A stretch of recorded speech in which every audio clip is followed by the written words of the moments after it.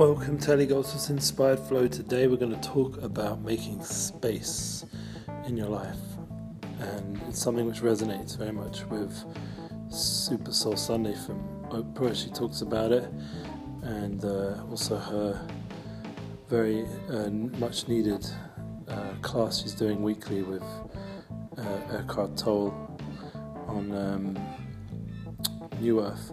This concept of making space, of being present and having the inspired space flow. It's going to be what I'm doing right now in my life. Thank God. I mentioned before in previous classes and podcasts and the concept of transition. It's really powerful to when you have transition to really open your eyes and heart to what's in front of you. And often it will be guided that it will be hopefully the ones who love you who will be there, your family, your friends, your soul connections, and these are the people that are needed to be focused upon. And I was speaking to someone, a professional, about this concept and just allowing the ego and the distractions to dissipate. That's why I delayed today posting. Usually I do it more in the morning. I wanted to make space in myself before speaking about how important it is to just be present, and the very big thing now is mindfulness.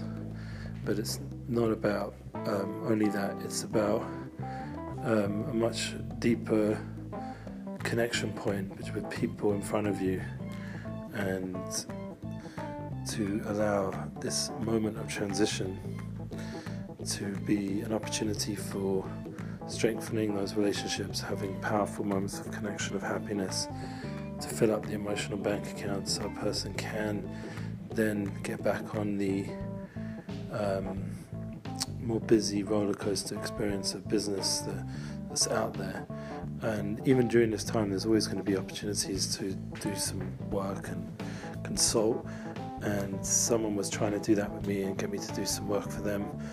And I was, without getting into details in case they listen, I was very strong with them that I'm not interested in doing this kind of work with the different ways of payment and expectations that were not straight or simple. The way I like to approach stuff, I like to be based with values and straight up, like this amount of work we'll do and this amount of money, and very clear boundaries about what's expected. And it was changing all the time, the amount that wanted to be paid and when and what and this and that. Way not simple. So I said, look, thank God I'm busy. But what am I busy with? Focusing on the people I love. Focusing on this opportunity, and I'd rather do that than play games with someone over a small amount of money. And told them, please God, they'll find someone else. And I think that's important, that people with business opportunities, especially when you're in a transition point where you think, well, maybe I could do with this, it would be a little bit helpful to have some of that cash and stuff. But to be able to say, no, you know what, there's something more important right now in front of me, and I'm going to use that opportunity for the ultimate goal, what my life's about. And it's a struggle, especially if you've got into habits of jumping on things and trying to make hustle. Be able to slow down and just breathe and be present. It's a big change of focus, and say you like things to be organized and the way you like them, and to better just give other people space around you not to be like that. And if people around you are not doing stuff you'd like them to do, but just give them space to get there in their time, in their rights, in their right moment.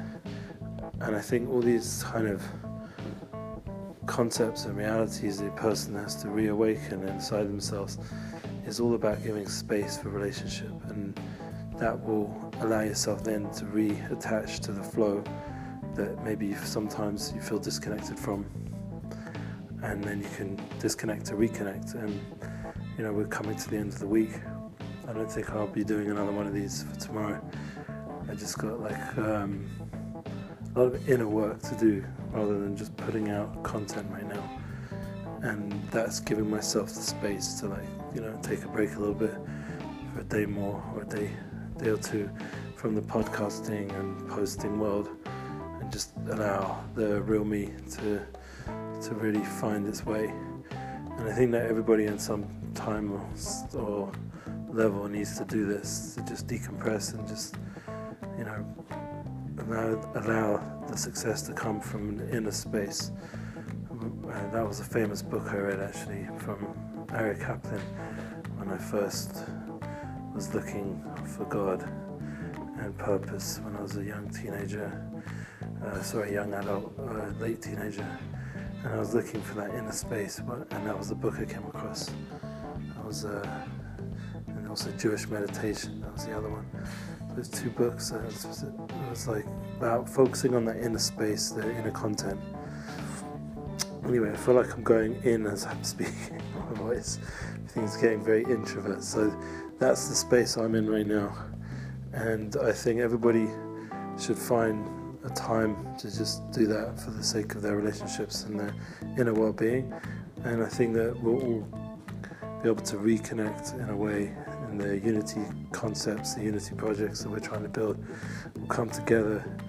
Everything will come together in the right time, but from that place of unified greatness that exists within all of us. And I'm wishing everybody a beautiful rest of the week, a beautiful Shabbos, Mishpatim. It's time for Nasa V'Nishma, special time to do and to hear and to understand how deep our relationship is, relationship with our Creator, relationship with ourselves, relationship with the people we love, and to really experience life in a way that's fulfilling and flows.